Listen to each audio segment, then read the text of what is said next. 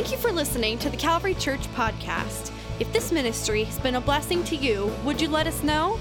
Send an email to mystory@toledocalvary.org. We would love to hear what God is doing in your life today. A while back, I was taking an international flight and was planning to be out of town and out of the country for a little while. And in the process, somebody said to me, you ought to try a pair of noise-canceling headphones. You ever heard of those? So I started doing a little bit of research and hopped online. I had a gift card to use, and so I ordered myself kind of an inexpensive pair of these things. And I get on the plane, and I put these things on, and they do what they say. Like, it's awesome. It's like there's noise, now there's not. There's noise, now there's not. And I'm sitting there over here doing this, like, just, this is awesome. Because of how it works. Because you get on a plane, it's a long flight, and it's like, some point, I just want to kind of just focus. I don't want to hear all this. I just kind of want to block all that out. Haven't you ever thought it sure would be nice to have noise-canceling headphones for your soul? Anybody? Because there's so much noise in the world around us, so much stuff that gets thrown our way, so many things that we face. And there's times when I just go, boy, for my mind, I wish I could quiet some of those things. Not too long ago, I was having a conversation with a friend, and I could tell that they just weren't themselves. And they said, sometimes I just don't understand why I think the things that I think. Around that same time, somebody was like, I just don't know why I'm so angry. Somebody else had said something about, I just feel sad so much of the time. And it just caused me to think so much of who we are and how we respond to the world around us is affected by the thoughts and what goes on in our minds. Isn't that true? It's affected by the voices in our heads. Now, when I say that, I don't mean that like, I hear voices. I don't mean it like that way, right? But all of us have these voices in our heads, every single one of us. We have these thoughts, we have these emotions, we have these things that go on in our mind that are important for us to think about and to consider. When I say this, when we talk about the voices in our heads over these next few weeks, we're talking about the thoughts that try to persuade us to think or act or feel in a certain way. So when we talk about the voices in our heads, we're talking about those thoughts that try to persuade us to think or to act or to feel in a certain way. So where do these voices come from? Well, some of them just clearly come from the people around us. It's peer pressure, it's expectations, it's our culture. For others of us, there's all kinds of things that influence us. The music we listen to, movies, TV, social media. Some of it come from the experiences in our past. The voices in our head are directed by our pain or our victories, lessons we've learned. Sometimes they arise from our expectations of the future, and it's the goals that we've set, the values that we have, the things we try to hold on to for security. Ultimately, there's these thoughts, these feelings, these emotions, the fears, the things that happen in our minds. And this is an important thing for us to talk about. In both the Old and the New Testament, and Jesus quotes this on multiple occasions, there's this thought that the Bible gives to us that says you are to love the Lord your God with all your heart and with all your soul and with all your strength. Seems like I'm leaving one out. Is there another one? With all your mind. Your mind is an important thing. And what you do with your mind is actually a part of your worship to God. So in this series, and I think this is important, it is time for a checkup from the neck up. That's what we're going to do through these next few weeks. And we're going to look at some subjects that we're going to talk about. We're going to get into pretty serious detail about what Scripture says about some of these things. And thanks, some of you even weighed in on some of these things this week on social media. We are going to talk about things like, why don't I feel good enough? What do I do with anger and resentment and confusion and loneliness, fear and depression? But today, we're going to start with kind of laying a foundation. We're talking about something really basic. If you have your Bibles, turn with me to Genesis chapter 3 today. We're going to go to the very beginning. We're going to start with something basic. We're going to talk about what do you do with these thoughts that come to your mind. Genesis chapter 3, beginning with verse 1. Let's just read the story, and then we'll come back to it. Genesis chapter 3, verse 1. Now the serpent was more crafty than any of the wild animals the Lord God had made. He said to the woman, "Did God really say you must not eat from any tree in the garden?" And the woman said to the serpent, "We may eat fruit from the trees in the garden, but God did say, you must not eat fruit from the tree that is in the middle of the garden, and you must not touch it, or you will die." You will not certainly die," the serpent said to the woman, "for God knows that when you eat from it, your eyes will be opened, and you will be like God, knowing good and evil." And when the woman saw that the fruit of the tree was good for food, and pleasing to the eye, and also desirable for gaining wisdom, she took some and ate it. And she also gave some to her husband who was with her, and he ate it.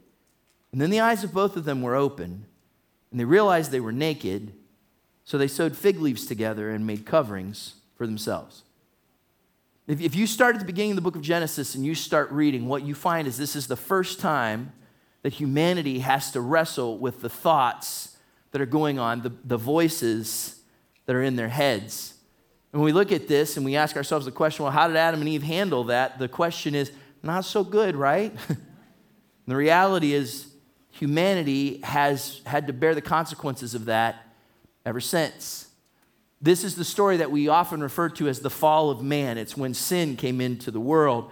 And as we look at this, it helps us to think about our own thinking, not just about Adam and Eve's. It helps us to think about how we think as well. So what I want to give to you today is we're going to walk back through that story. I want to give you four questions for thinking about your thinking.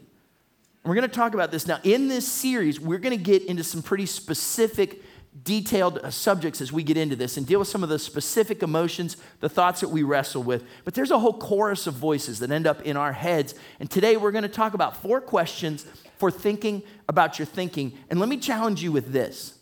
Before we get any of the specific stuff, if I had to say to you, what's the voice in your head? Like, what's the one that you hear? For many of us, as soon as we talked about this subject, there were thoughts that began to roll through your mind.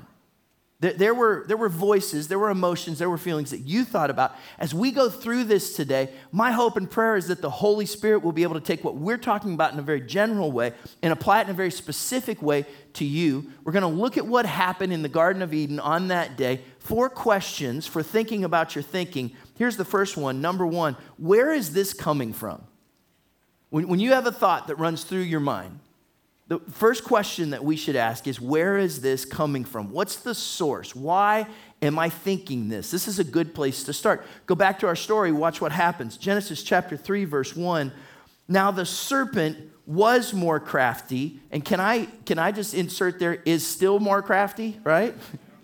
Now the serpent was more crafty than any of the wild animals the Lord God had made.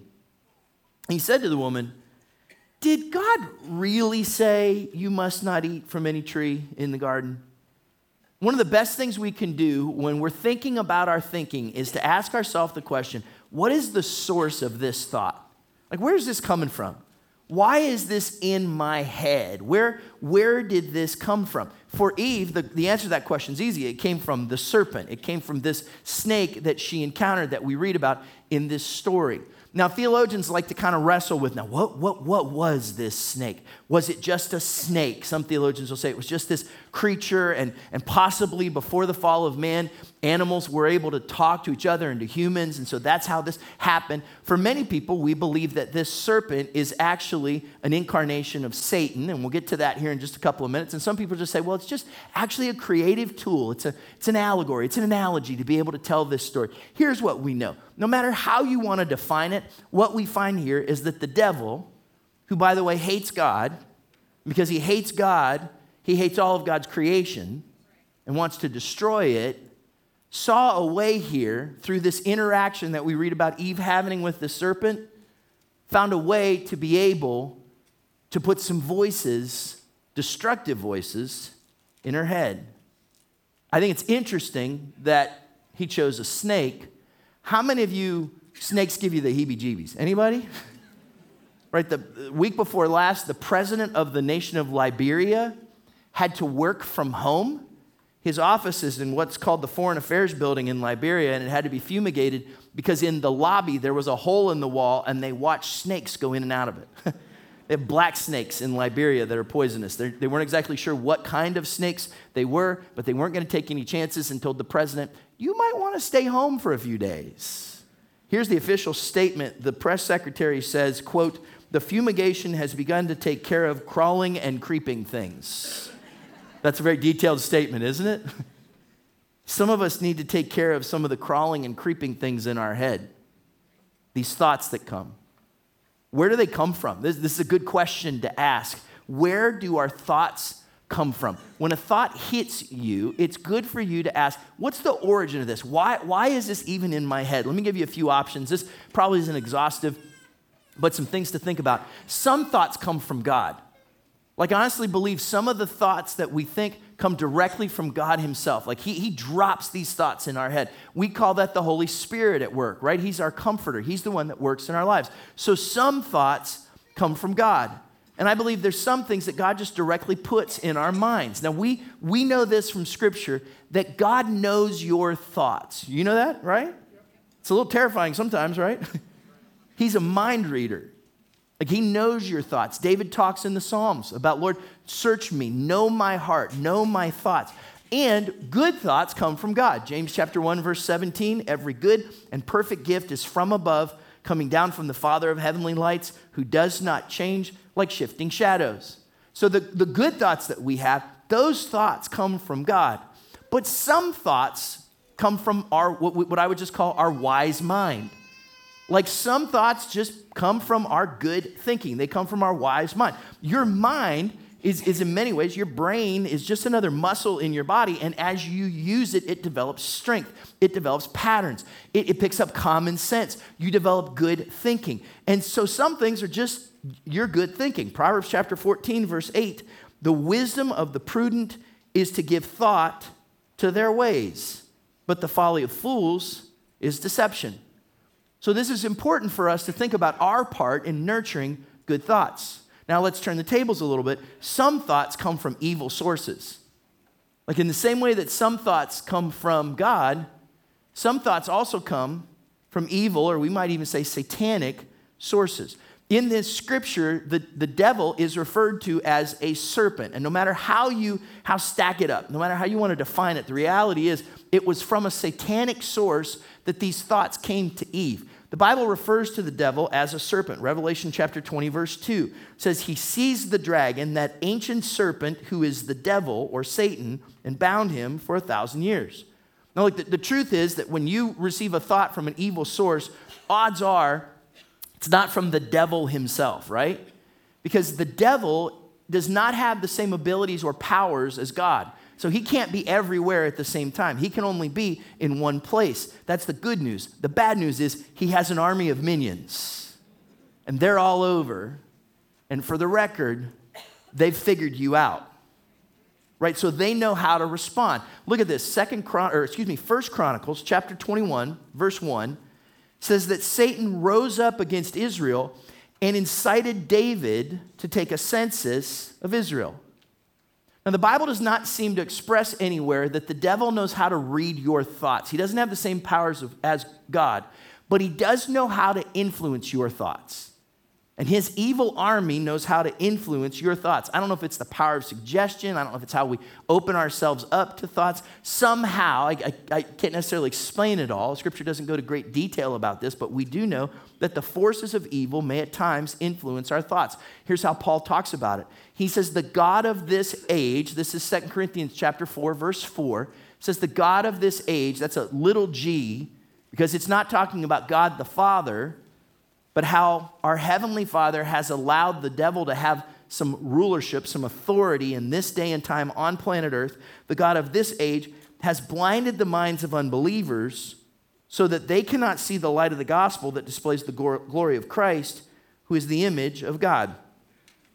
So it's important for us to recognize that some thoughts that come our way come from no other source than evil itself.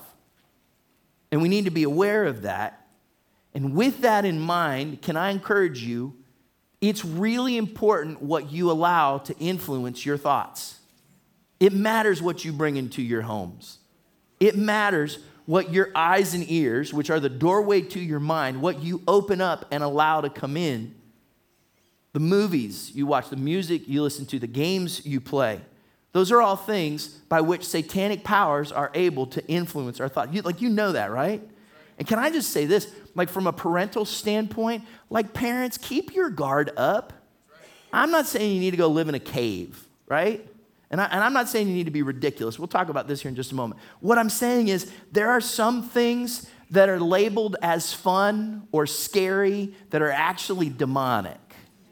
And we need to be careful what we allow into our minds, into our homes, into the minds and the lives of our kids, because some thoughts come from evil sources. Here's another one, though. Some thoughts come from the world, right? We're quick to just blame the devil for everything, and some thoughts, they just come from the world that we live in, the culture that is around us. John gives us a filter for this. 1 John chapter 2, verse 16. He says, "For everything in the world, the lust of the flesh and the lust of the eyes and the pride of life comes not from the Father, but from the world." So we live in this world, so there will be times where our thoughts are affected by it. And so we run it through that filter. Lust of the flesh, lust of the eyes, pride of life. Those things, when we think about those things, it helps to serve as a filter for our thoughts, and we need to consider what is good. Look, there are things out there that are entertaining in a positive way, right? Again, you don't have to go live in a cave somewhere, but you do need to be wise. I grew up learning that there are times where you need to eat the meat and spit out the bones. You ever heard that? Right. We have to do that with the world around us. And then, like, brace yourself for a minute. Because some of you, I'm about to burst your bubble. Here's one last source. Some thoughts come from our foolish mind. There are some thoughts that you might want to blame the devil for, and there are some thoughts that you might want to blame the world for, and they're just all your fault. Like sometimes that's just the way that it is. The Bible in the book of Proverbs contrasts quite a bit the difference between the wise and the foolish. And sometimes there are thoughts in our minds that are just foolish. James chapter 1 verse 13 says, "When tempted, no one should say, 'God is tempting me,' for God cannot be tempted by evil, nor does he tempt anyone." Well, watch, this is verse 14. Watch this and remember this. We'll come back to it later. "But each person is tempted when they are dragged away by their own evil desire and enticed." Did you notice he didn't blame the devil there? He didn't blame the world there. He says, it's my fault. I have these thoughts in me. So the question is, how do you know which thought is which? How do you know the source and where they come from? We'll point out more of this as we go through this series. Sometimes it's experience and time. Sometimes it's the leading of the Holy Spirit. We're going to specifically call out some different thoughts as we go through this process. But the first question you've got to ask yourself when you're wrestling with these voices in your head, where is this coming from? What is the source of this thought? Which leads us to the second one. Number two, the second question you should ask, is this true? Not just where did this thought come from, but is this thought true? Does it have a certain sense of fact or reality? Is this thought that I'm thinking true? Let's go back to that passage in Genesis chapter 3, and let's ask that question as we read through this. Genesis chapter 3, verse 1. "Now the serpent was more crafty than any of the wild animals the Lord God had made. And he said to the woman, 'Did God really say—'" For the record, that's a slick move right there, isn't it? Because you know what he did there? He caused her to doubt. Like he asked her this question in such a way to put a crack in the trust between her and God. Like, did God really say, you must not eat from any tree in the garden? And if you've read Genesis chapters 1 and 2, you know that's not what God said. Verse 2, "The woman said to the serpent, 'We may eat fruit from the trees in the garden, but God did say, you must not eat fruit from the tree that is in the middle of the garden, and you must not touch it.'" That Eve added that just for dramatic effect. But it's not what God said. "Or you will die." "You'll not certainly die," the serpent said to the woman. "For God knows that when you eat from it, your eyes will be opened, and you will be like God, knowing good and evil." What the serpent does there, it takes the seed of truth and turns it into a falsehood. It's a half-truth. Ultimately, it's a lie. There's a whole lot there that's going on, which causes us to ask the question, is what I am thinking true?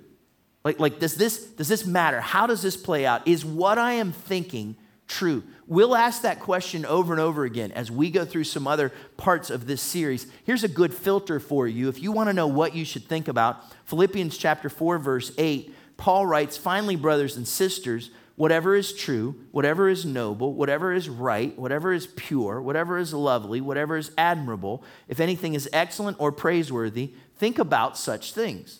Like what he's saying is there, when you have these thoughts come through your mind, here's a filter. Here's some things you can ask yourself. And if you're saying to these things no, then probably these may be some things that maybe you shouldn't be thinking about. It's important for us to get that because we have to learn to stand guard on our minds and recognize what's real and what's not, what's right and what's not, what's true and what's not. Because at some point, learning to recognize those things helps us to guard our minds and our hearts. Have you ever heard the phrase, seeing is believing? Right? That's not always true, right? You can't believe everything that you see. Just because you see it doesn't mean that it's right. There was a school district in Florida that just had their school crossings repainted, on the road, right where the kids are crossing. Here's a picture of how one of them came out. Not quite right? It's not a school crossing. It's a skull hole crossing right there. It was funny because the school district put out this statement where they said, look, we did not do this. This was an outside contractor. We're getting it fixed right away. And at the end of the statement, they said, "Thank you to all who brought this very important matter to our attention," which is code for, "We're tired of hearing you talk about it. Stop it," right? Well, we know who's not winning the spelling bee. True? But you see that, and what do you immediately go? You immediately go, "That's not right. That's wrong." I know enough to know that when I look at that, I don't go, "Oh, maybe that's how you spell school now." You look at it and you go, "That's not right. It's wrong." You can't believe everything you see, and can I challenge you, don't believe everything you think. Everything you think is not right. Just because you think it, it doesn't mean it's true. Our thoughts lie to us all the time. And just because you think it, it doesn't mean that it's true. So in the same way, when I saw that school crossing, I said, "That's not right." I need to recognize that there are thoughts that go through my mind and times when I go, "That's not true. That's not right." When I learn to think that way, it helps me to avoid destructive thought patterns, to respond effectively in avoiding temptation. It helps me steer clear of repeated mistakes. How many of you would like to steer clear of repeated mistakes? How many of you would still like to steer clear of repeated mistakes, right? It helps us to identify the places where our thinking is wrong or misdirected. And here's why. One of the things I've come to find out in my own life and in interacting with other people when they're in a struggle is that our struggles often come from wrong thinking about ourselves and wrong thinking about God. Oftentimes, our struggles come because we have wrong thinking either about ourselves and or wrong thinking about God. Now that's really important, and we're gonna dig into this wrong thinking about ourselves quite a bit. But let's just take a moment and talk about some wrong thoughts about God. Because did you notice that the very first words out of the serpent's mouth, the very first time in Scripture where we see the idea where someone's thoughts are challenged and there's voices in their head, the very first thing that the serpent says is, "Now, did God really say?" He immediately starts by challenging who God is. Let me give you some wrong thoughts about God. We'll put some of these up here as wrong thoughts that people sometimes have. One of those is that God cannot be trusted. The serpent initiates that right away. Did God really say this? And he challenges the word of God. He creates this crack right away in the trust and the faith that Eve had put in her creator. This is why knowing what the Bible says is so critically important. For some of you that may be new to your faith, maybe even just last week you made a commitment of your life to Jesus Christ, I want to encourage you how important it is that you know what the Word of God teaches. We just started last Wednesday, and you can still jump in. Class at 7 o'clock on Wednesday nights called Exploring Faith for those of you that are new to your faith and you want to learn more about what it means to be a follower of Jesus. If this is all new to you, we have a resource we'd love to give you. It's called a New Believer's Handbook. And if you've just started to believe in Jesus as your Savior and Lord, it's got some tools in there that can help you to understand what that's all about. Knowing what God's Word says is important. We're going to take time to do that because if you don't know those things, then you start to wonder if God can be trusted. Another thing that the serpent did, here's another wrong thought about God, is that God's word can be interpreted to our standards. That we can take what God's word says and make it fit what we want it to say. Eve does that in this passage. The serpent does that in this passage. They take God's word and they twist it just enough to be able to make it say what they want it to say. Another wrong thought that we have sometimes about God is that God is keeping something from us. Like somehow, and the serpent gives this idea that there's good things that are out there for me. It's just God doesn't really want me to have them. He doesn't want me to have that good time, or things in Scripture are old-fashioned, or it's dated thinking, or we say, look, I can handle this on my own. The reality is, God isn't trying to keep anything from you. He's trying to get his best to you. And yet so many times we wrestle with that in our thinking, which leads us kind of the most destructive of them all, that we can be like God. That's what the serpent says to Eve. You'll be like God. And you might say, I don't think that. I didn't wake up this morning, sit up in bed and go, I think I'll be a God today. Like, you don't think that way. But every time we sin, every time we choose to do what we want to do, every time we hurt another person by trying to exercise control over them, when we destroy truth with our lies, when we respond in anger instead of trusting God with the situation, when we dismiss what Scripture says about finding joy and peace and rest in God and instead try to do it on our own, we set ourselves up as little gods and try to have control in our lives, and we push the real God out of the way. The critical question to ask about your thinking: what's the source of this? Where did this come from? Is this true? Can I trust it? The first day of this month, April 1st, is a day we often refer to as April Fool's Day, right? And what we try to do is we try to pull a little joke on somebody, right? We try to get them to believe something that isn't true. We try to lead them down some path that's not right. And some people love it and others hate it, right?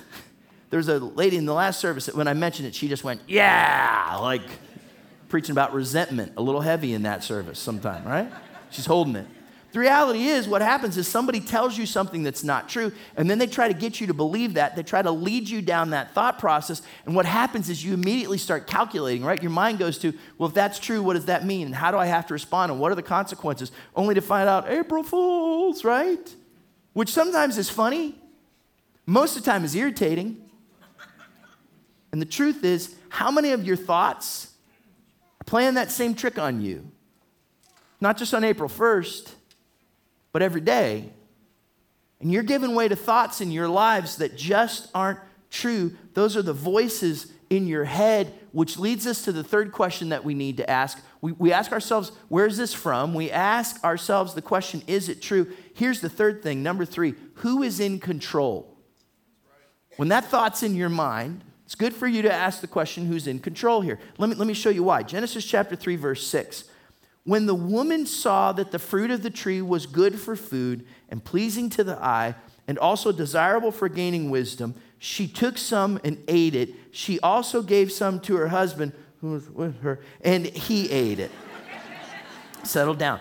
Okay, now watch this. There's something interesting that happens. If you've read chapters 1 and 2, then you know that at creation, God did something really unique for humanity. Genesis chapter 1, verse 28. It says, God blessed them and said to them, be fruitful and increase in number, fill the earth and subdue it. Listen to this. Rule over the fish in the sea and the birds in the sky and over every living creature that moves on the ground. God said to humanity, God said to Adam and Eve, everything you see here, you're in charge. And nature, you have dominion over it. And those creatures, you rule over them. You are in control. But do you see what happens here, ironically? The snake that Eve is supposed to be in control of now has control of her.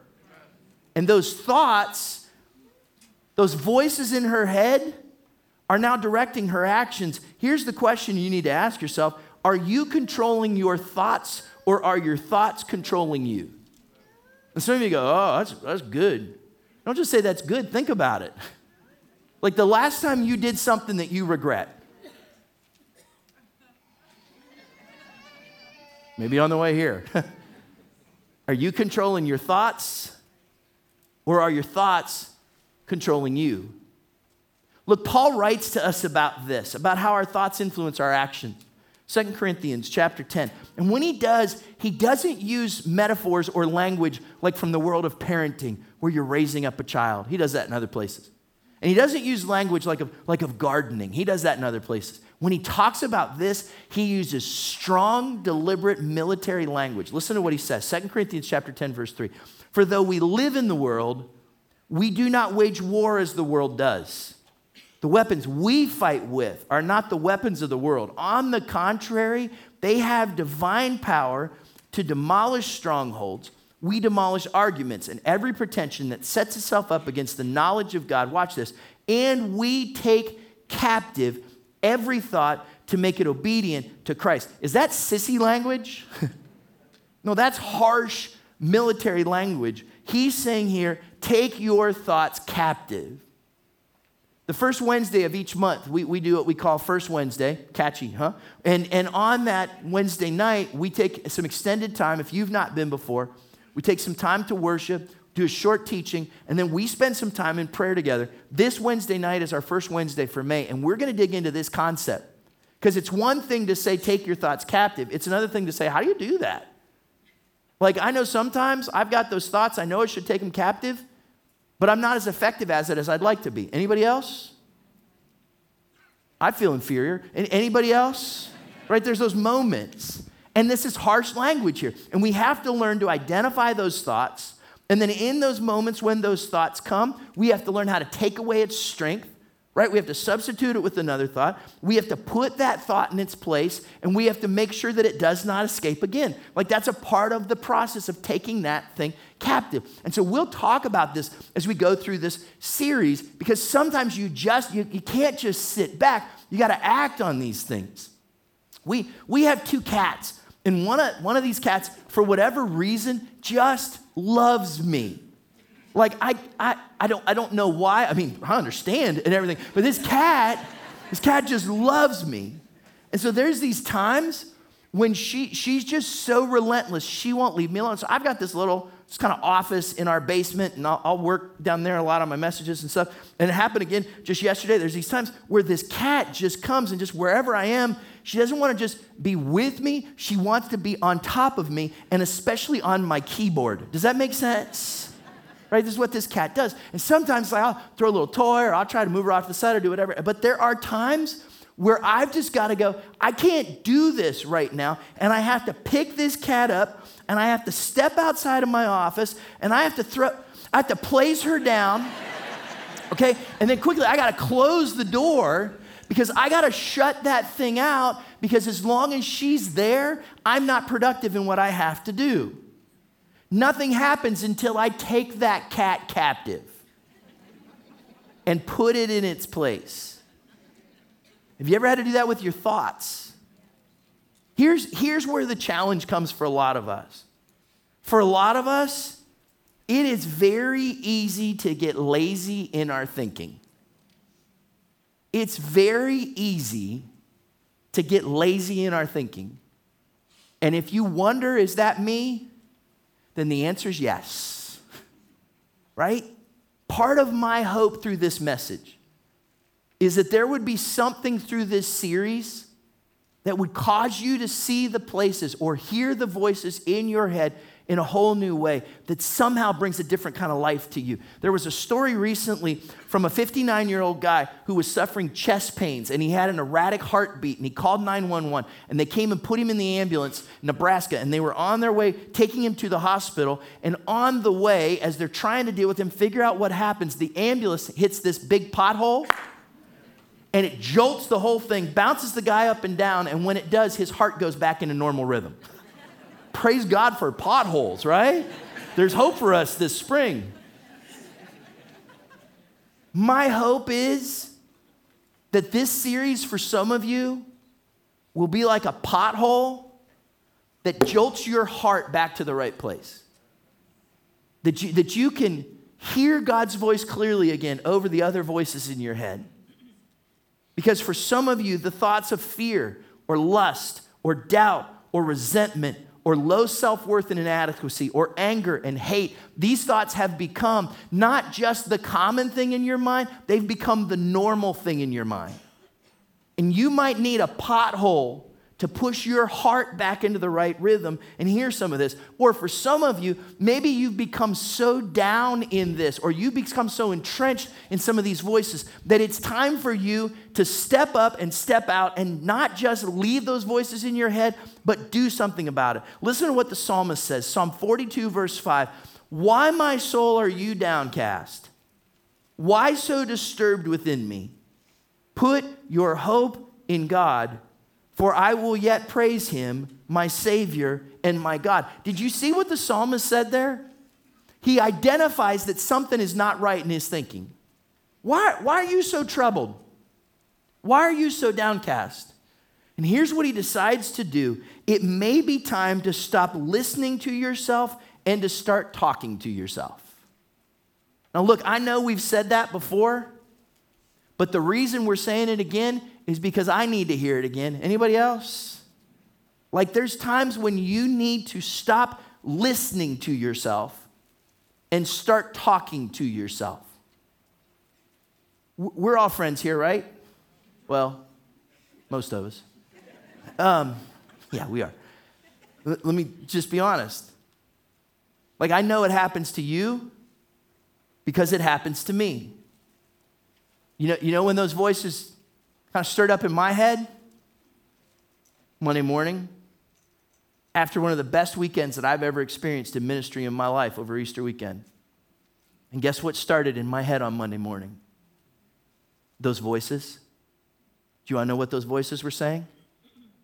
It's none of your business. Because I got my voices and you got yours. But you know what I had to do? I had to stop listening to them, and I had to start talking to them. And I had to start identifying where they were coming from and pointing out the things that weren't true and letting them know that they weren't going to have control over me and my day because I knew truths from God's word that were different from what they were saying to me. Does that make sense? And look, for some of you, you need to do this.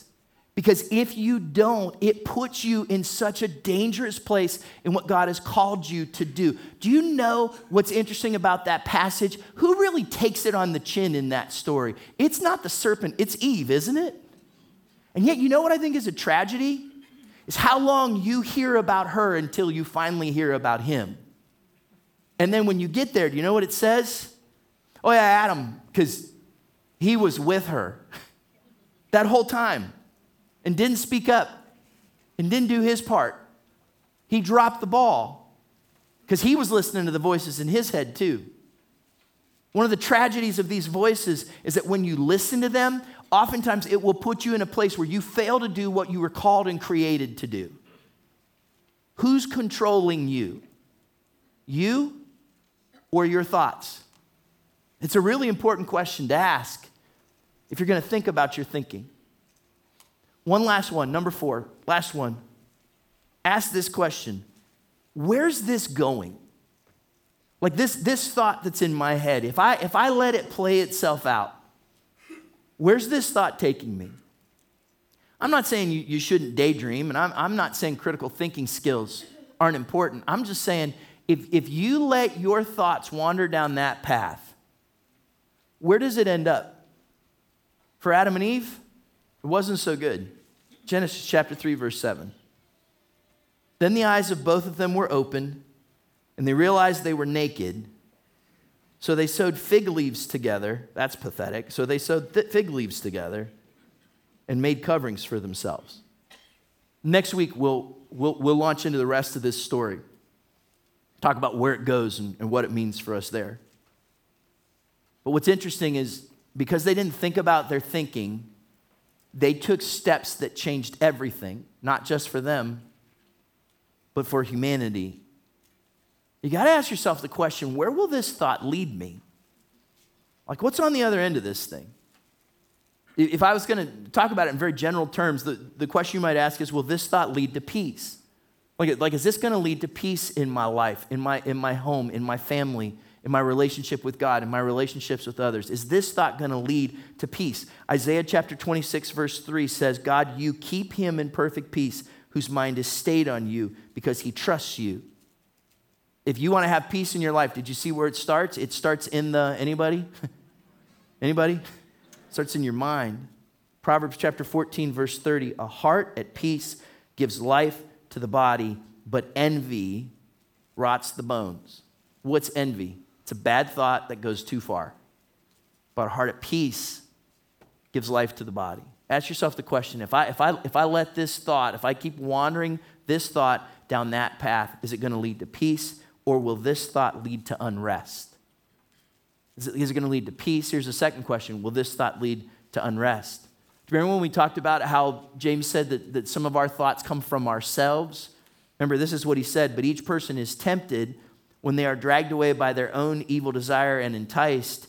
Then after desire has conceived, it gives birth to sin, and sin, when it is full grown, gives birth to death. If I follow this thought, what's on the other end of it? Peace or shame and failure and uncertainty and fear? Adam and Eve failed to ask these questions of the voices in their head and ended up in a place that they just did not want to be. We're tough on them, but it's not so different for us. I hope these questions help to serve as like a sentry or a guard, that when you have some of these thoughts, there's a voice in your head that asks the question, where's this coming from? Is this true? Who's in control here, and where's this going to take me? In Brazil recently, there were a couple of drug dealers that had a parrot that they would keep in the window, and whenever they trained this parrot that whenever they saw the police, the parrot would go, "Mama, police, mama, police." That's what the parrot would say. The parrot is now in police custody. It's good for you to know. Open its mouth too many times. Here's what I thought. That's kind of ingenious. It's bad, but it's ingenious.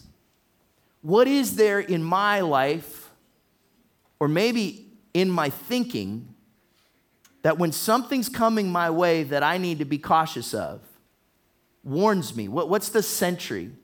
What tells me that the voices in my head are going to take me a place where I do not want to be? Here's the trick about this series of messages. Like, my hope is that it's helpful, right? And as we specifically start to deal with some of the topics that we're going to look at, that there will be tools that you have, scriptural tools. They're going to help you as we process some of these things. Here's the challenge, though, that for many of us, we're going to go, man, I wish I had changed my thinking sooner. Or I wish that things were different. Or I wish that I'd caught that. Or I wish I'd known how to deal with those voices in my head. Maybe things would have been different. You ever think Adam and Eve might have thought that? They lost a lot. But here's what they didn't lose. Genesis chapter 3, verse 21 tells us that the Lord God made garments of skin for Adam and his wife and clothed them.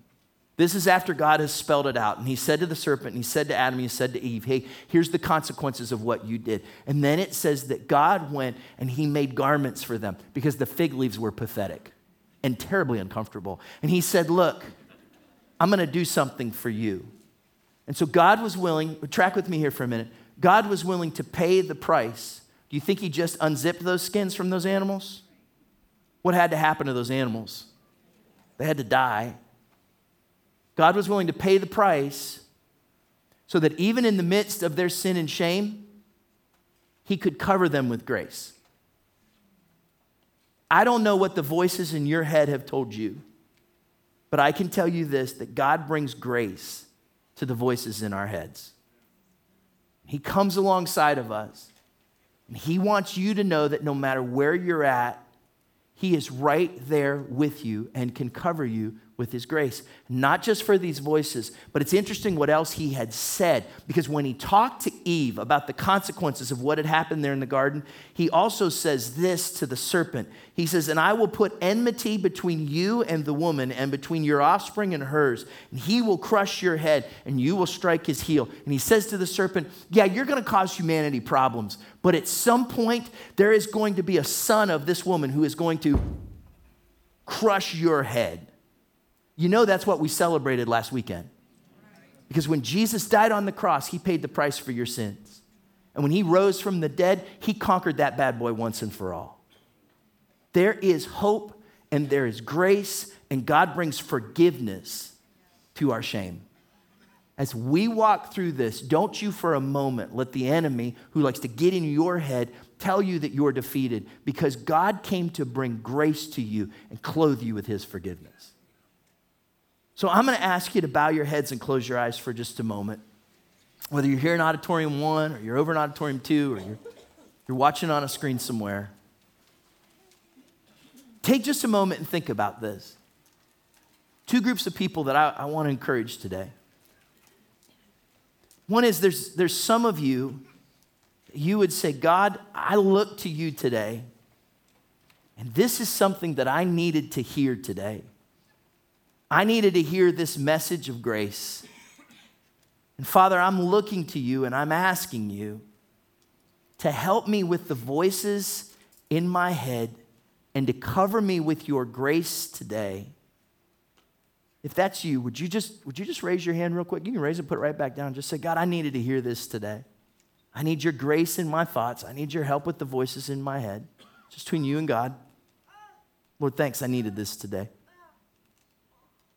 I also would ask, maybe there's some of you that the question isn't so much I needed this today, but God, what I need is you. Maybe you've come to realize I can't do this on my own anymore.